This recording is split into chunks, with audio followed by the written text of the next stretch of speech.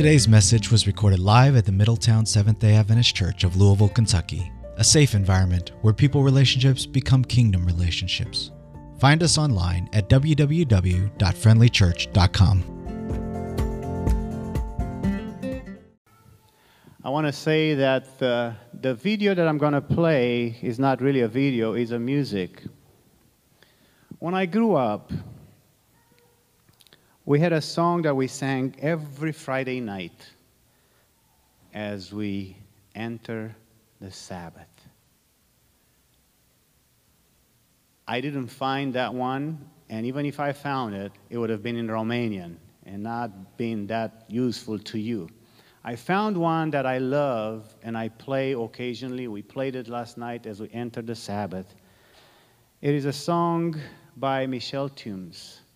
So just relax and listen to the words.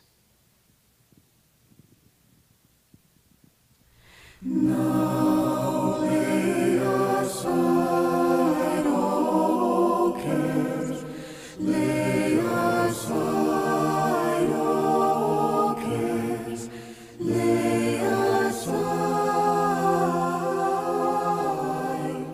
all worldly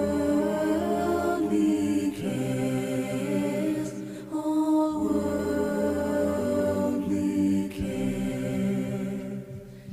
Now lay aside all cares, lay aside all cares, lay aside all worldly cares, all worldly cares.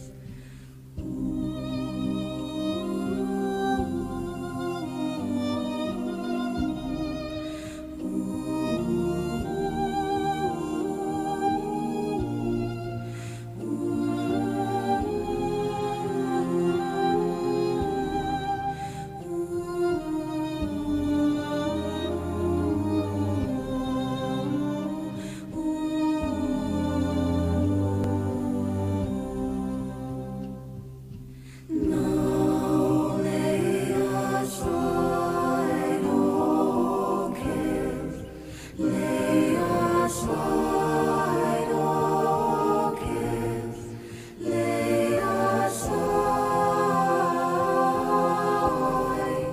all worldly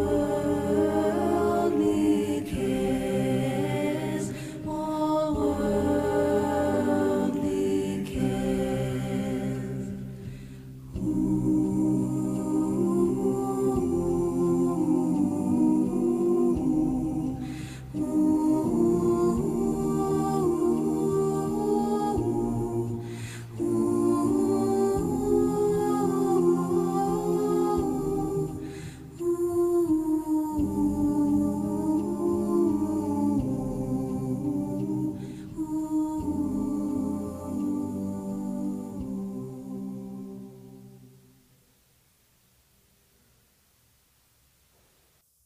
Now lay aside all worldly care. And not just worldly care. Lay aside all care. There were a lot of moving pieces into this worship service today. And a lot of other things that I had to prepare for. I got some phone calls this morning. And I began to be worried. And then I was driving. The Lord spoke to me. You're playing this song at the beginning of your sermon. Now lay aside all cares, including. What are you doing, Pastor Marius? What are you doing? What are you caring for? The worship service, Lord. This is my worship. So I had to surrender to Him. Lay aside all cares. It's Sabbath time, a time of freedom. Welcome to the Middletown Summer Series, Sabbath in 3D. Sabbath in 3 dimensions: physical, emotional, and spiritual. Let's bow our heads. Gracious Lord, we come to you this morning to thank you once again for the wonderful, wonderful day of Sabbath you have given us, and to give us a chance to open your word again and to teach us, to present us to the reality of our lives, and to give us a wake-up call.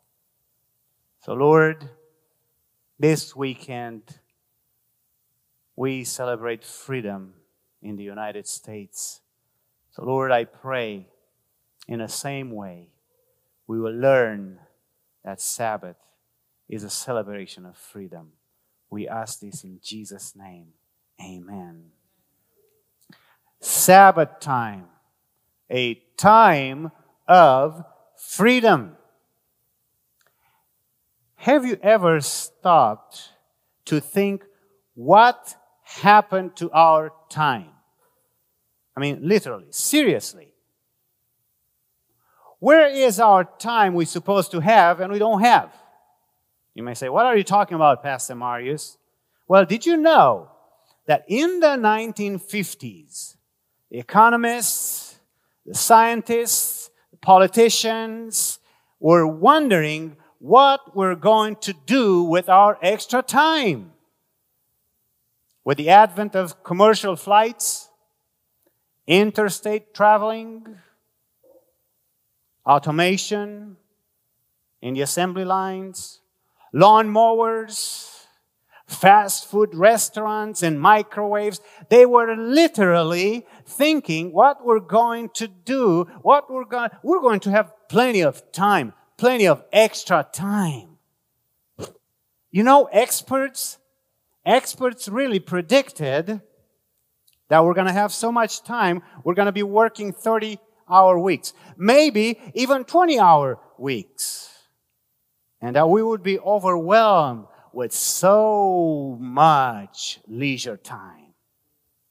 The truth is, yes, we developed labor-saving devices that cut down time, and automation increased efficiency exponentially. We're supposed to have lots and lots of time. Of free time, that is. Where is our extra time? What happened? I'm going to present you with the reality of postmodern America. We traded all that promising leisure time in exchange for more work and greater pay, so that we could afford to buy more and more products. In 1947, the average American adult spent $6,500 on material possessions, goods, and services. Today, adjusted to inflation, we spend more than twice. We spend a lot to get larger houses to fill it with twice as many appliances, cars, clothes, and televisions. And when we are not using our time to get money, we use our time to spend money. Compared to Europeans, Americans spend 3 to 4 times as many hours per year shopping. Shopping has become the primary use of leisure times. And then with a few remaining free hours, we run to big malls, new civic centers, where we spend our money on goods and services that we think and we hope will bring us peace, nourishment, and relief. Think about how we spend our summer vacations, if we're lucky to have them. So no more lazy, leisurely weeks of summer. No more long, warm nights sitting on the porch, walking in the park, or a simple picnic. Instead, we buy ourselves totally improved summers with boats, jet skis, rollerblades, mountain bikes, rafting trips, Holiday World Kingdom Kentucky Kingdom, all timed to never stop, not even for an instant. We're in bondage to our own lifestyle. It seems almost pathetic to suggest that we had such a great summer doing pretty much nothing at all, right? Who can brag about that? Instead of taking the benefits of our modern technological civilization in a form of time, we converted the benefits in form of cash. And this lack of time, this famine of time, if you will, created consequences in our personal, our family, and our community life. A 1995 study showed that adolescents who regularly spent time interacting with their families were more likely to become light users of alcohol or no drink at all. On the other hand, the less time parents hang out with their children, the more likely they would be to be an alcohol problem as teenager in their family. We have come to be in bondage of consumerism and sensationalism that thrives with having more. Remember, I mentioned the more, the addiction of more.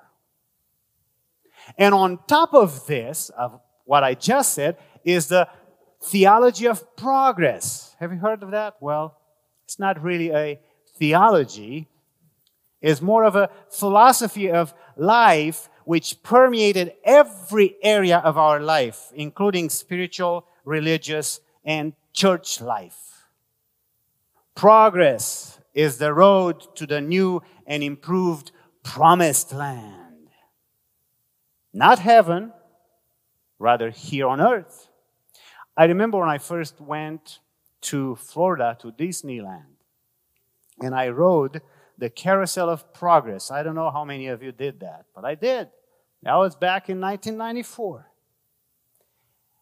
And a line stuck with me all to these days. I thought about it this week. And the line from the Carousel of Progress goes like this: there's a great, big, beautiful tomorrow. And tomorrow, guess what we say? There's a great, big, beautiful tomorrow.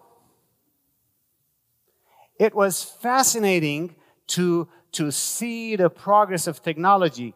The philosophy of progress stipulates that at the end of progress, wherever we attain that, we all have peak efficiency, superior productivity, and an elevated standard of living.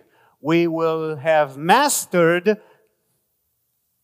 all nature and its problems. We'll all live in a place and time when we are all well, all diseases cured, and all wars ended. I know it sounds like the biblical heaven, but they're not talking of heaven. They're talking about here on earth. So in our journey of progress, there is no time to rest because we're on a very important mission to go where no species have gone before. And we never rest at all because we need to make progress. And we become slaves of progress. Every moment is necessary investment in this completely unquestioned goal of progress. And in this line of thinking, we feel like what we are building for the future is infinitely more important than whatever we have right now. And that's why we have a lot of people that are discontent and easily irritable.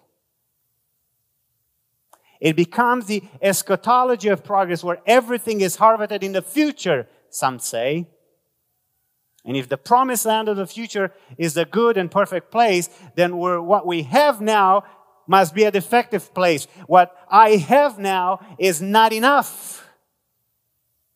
Our daily life becomes an obstacle to progress, maybe even ourselves are in the way of progress. And every day we did not reach the progress, it is a bad day. And if we believe that we are in the way of progress, we are bad.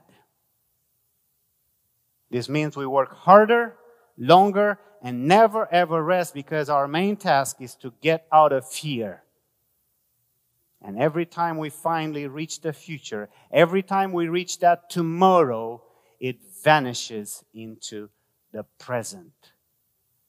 I remember a story of a flea market booth where the owner had, advertised. He put a banner on the top of his booth right there and says, "Today you pay, tomorrow it's free." And you'll come tomorrow thinking, "I'm going to get that thing for free." And you'll come to get it, says, "No, look at the banner. Today you pay, tomorrow it's free." And so on. You keep coming back. Your future vanishes into the present.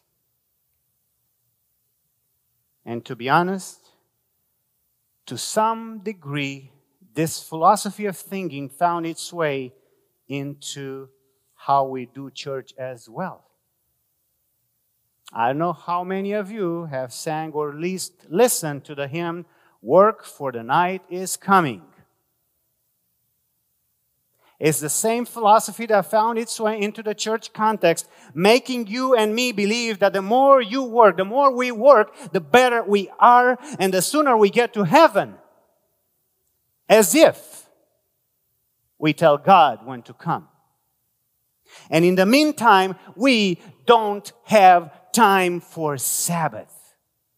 We don't have time to rest. We don't take time to rest, and we don't take time to keep the 7-day Sabbath because we filled it with all types of ministry activities, all kind of outreach work, and we reap the same benefits as the world does. Do they know the Lord? Do they know they have a Savior? Do we take time to know the Lord? Do we take time to commune with the Lord in His holy day? How do we observe Sabbath? Could it be the theology of progress, the desire for more, has found its way into the church and into the Christian's life? See, Satan wants us to be in bondage of anything but the Lord. He doesn't care how he takes us. He doesn't care how he lures us away from spending quality time with God. As long as he distracts us from that to work, to be busy, as long as he makes us believe like the world, believe that the more is better, he is okay. As long as he keeps us away from God and from each other, he's okay. He's got us. My friends, Sabbath is a time of freedom. Freedom from the bondage of consumerism and commercialism and sensationalism and the philosophy of progress. And Sabbath is a Sabbath of freedom of trying to work our salvation also. We cannot work our salvation. This is why the fourth commandment begins with the word remember. We got to remember that if we don't stop, we are slaves. We are in bondage. It's significant that the command to observe the Sabbath includes specific instructions to remember that God is our deliverer. That's what makes rest possible. Because otherwise, if we try to control everything, there is no rest. Our ability to cease striving is predicated on the belief that God is in control. If God is our deliverer and sustainer, then maybe we don't have to work ourselves so hard. In his article, Wisdom and Sabbath Rest, Timothy Keller writes this: God ties the Sabbath to freedom from slavery. Anyone who cannot rest from work is a slave. Slave to need for success, slave to materialistic culture, slave to exploitative employers, slave to parental expectations, or slave to all of the above. These slave masters, Keller says, will abuse you if you are not disciplined in the practice of Sabbath rest. Sabbath is a declaration of freedom. In fact, that was the phrase that caught my eye as I was preparing for this sermon. Sabbath is a declaration of freedom.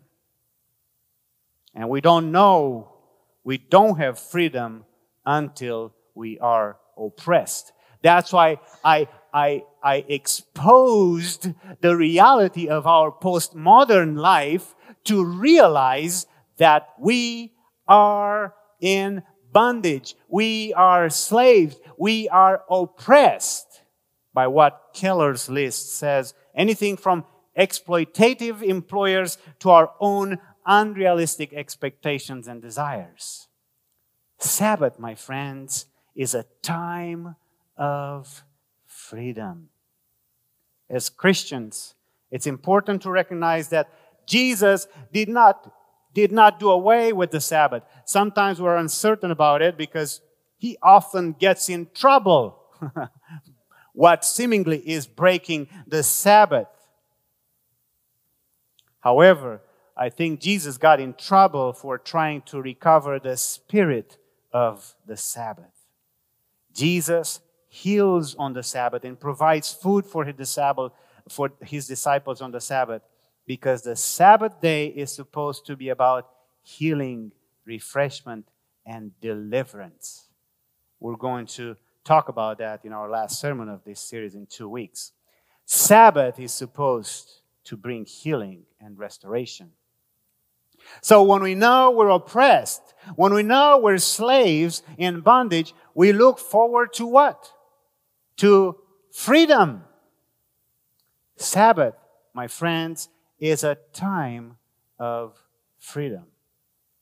And because Sabbath is a time of freedom, the great freedom acts are celebrated and remembered with a memorial. Washington, D.C. has lots of memorials commemorating great acts of freedom. God also has set memorials for us to remind us of His great love, to let us know that He never forsakes us, and to fill the future with certainty and hope. Jeremiah 29:11, through Jeremiah, he says, "For I know the plans I have for you, plans to prosper you and not to harm you, plans to give you hope and future." Some of God's memorials are familiar with us, like the cross, the baptism we just had, communion. But the one that we meet every week has become almost forgotten in our society. That's the memorial of Sabbath. Sabbath as symbol of freedom. Let's go back to, we all know the Exodus story. We all know the story of the Israelites coming out of Egypt. They've been in bondage for over 400 years. And at last, God raised Moses to lead Israel out of slavery in Egypt. And this was supposed to be a great redemptive experience. So after confrontation with Pharaoh, after plagues, Egypt's Pharaoh finally yields to God's will and lets his people go. They were now free, marching towards the promised land. But the march was not easy. As Israel approached the Red Sea, with hills and mountains on each side, with Pharaoh's army in hot pursuit in the back, Israel seemed heading toward disaster. There seemed to be no hope. But God intervened. He parted the sea, and the road to freedom was open once again. Children of Israel again experienced God's salvation, God's freedom. But what did God do after this mighty act of salvation? What did God do? He led His people to Mount Sinai, and there He gave them 10 commandments. If law implies bondage, as some Christians seem to think, one logical question needs to be raised. Why would God save the children of Israel from one kind of bondage, that of Pharaoh, and place them in another kind of bondage, that of the law? Makes no sense, right? Perhaps we should pose another question. Does law mean bondage? Look at how the Ten Commandments are introduced. Look at the preface to the Ten Commandments. The Lord Himself says, I am the Lord your God who brought you out of Egypt, out of the land of slavery. God gave His law to a people whom He has saved, the people freed from the bondage of Egypt. And they are given a law that will define their future relationship with Him. Therefore, Exodus 20 verse 3, you shall have no other gods before me. Why? Because having another God would mean forgetting or forsaking the God who saved. And that would be the equivalent of returning back to bondage, to slavery. So the reason God gave the law to a free people is to keep them free and saved as His children. God wanted them to stay in close relationship with Him. And when in the Ten Commandments, He said, thou shalt not. And there are a lot of thou shalt nots in the Ten Commandments. In the negative, because God has already saved His people. And He now live in a saved relationship with them. And to break any of the commandments would place them in a negative relationship with Him. A return to bondage. The thou shalt nots are built on the premise that they have already been saved. Not something that must be done in order to be saved. Unfortunately, the human nature forgets how God has led in the past, right? We have that tendency. We become preoccupied with our present difficulties and tend to forget how God's grace has saved us. And God reminded us. That's why in the fourth commandment, the beginning says, remember. Deuteronomy 5, 6, 12 to 15 is a revision of the Ten Commandments as Moses wrote it in his second law of the book. And there God says, I am the Lord your God, Deuteronomy 5, 6, who brought you out of Egypt, out of the land of slavery. Verses 12 to 15, observe the Sabbath day by keeping it holy as the Lord your God has commanded you. 6 days you shall labor and do all your work, but the 7th day is a Sabbath to the Lord your God. On it you shall do no work, any work. And then He lists who shall do no work. Anybody that is in your house, around your house, so that they all may rest as you do. That's the commandment to keep the Sabbath. What rationale does God give for that commandment? Look at verse 15, Deuteronomy 5, verse 15. Remember that you were slaves in Egypt, and that the Lord your God brought you out of there with a mighty hand and an outstretched arm. Therefore, the Lord your God has commanded you to observe the Sabbath day. Remember, therefore. An act of remembrance and an act of obedience are linked in this commandment with the second flowing from the first. First of all, remember the saving act of God's deliverance from sin and bondage. And second, keep the Sabbath which God has given as a memorial of His saving act, as a symbol of freedom. The 7th-day Sabbath portrays God as the great deliverer, the great liberator, the redeemer of those facing temptation and sin. The Sabbath day does not point to our accomplishment. Instead, it points to what God has done. Every week, we are to be reminded of God's willingness to be personally involved with our struggles, our salvation, our lives. Every week, He wishes us to recall His promises of strength and friendship. Every week, we are reminded that we are not alone. The Sabbath is a time of freedom to remember that we are free.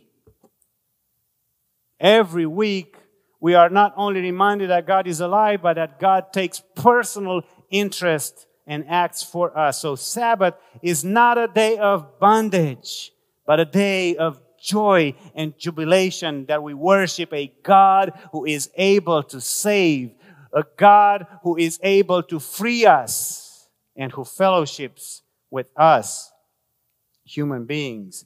This is the message of the Sabbath. He is not only alive, He is willing to set us free. Does the world need to hear this message? Are there cries for understanding? Are there lonely people? Are there people who feel caught in vicious habits, addictions, and temptations? Are there people, groups, searching for their roots because of a feeling of estrangement? Is there a sense of meaninglessness? Is there a sense of despair and discouragement? Oh, yes. And the good news says that we're not left without an answer because someone cares. My friends, Jesus cares. He said, "Come to me, all you who are weary and burdened, and I will give you rest. Take my yoke upon you and learn from me, for I am gentle and humble in heart, and you will find rest for your souls.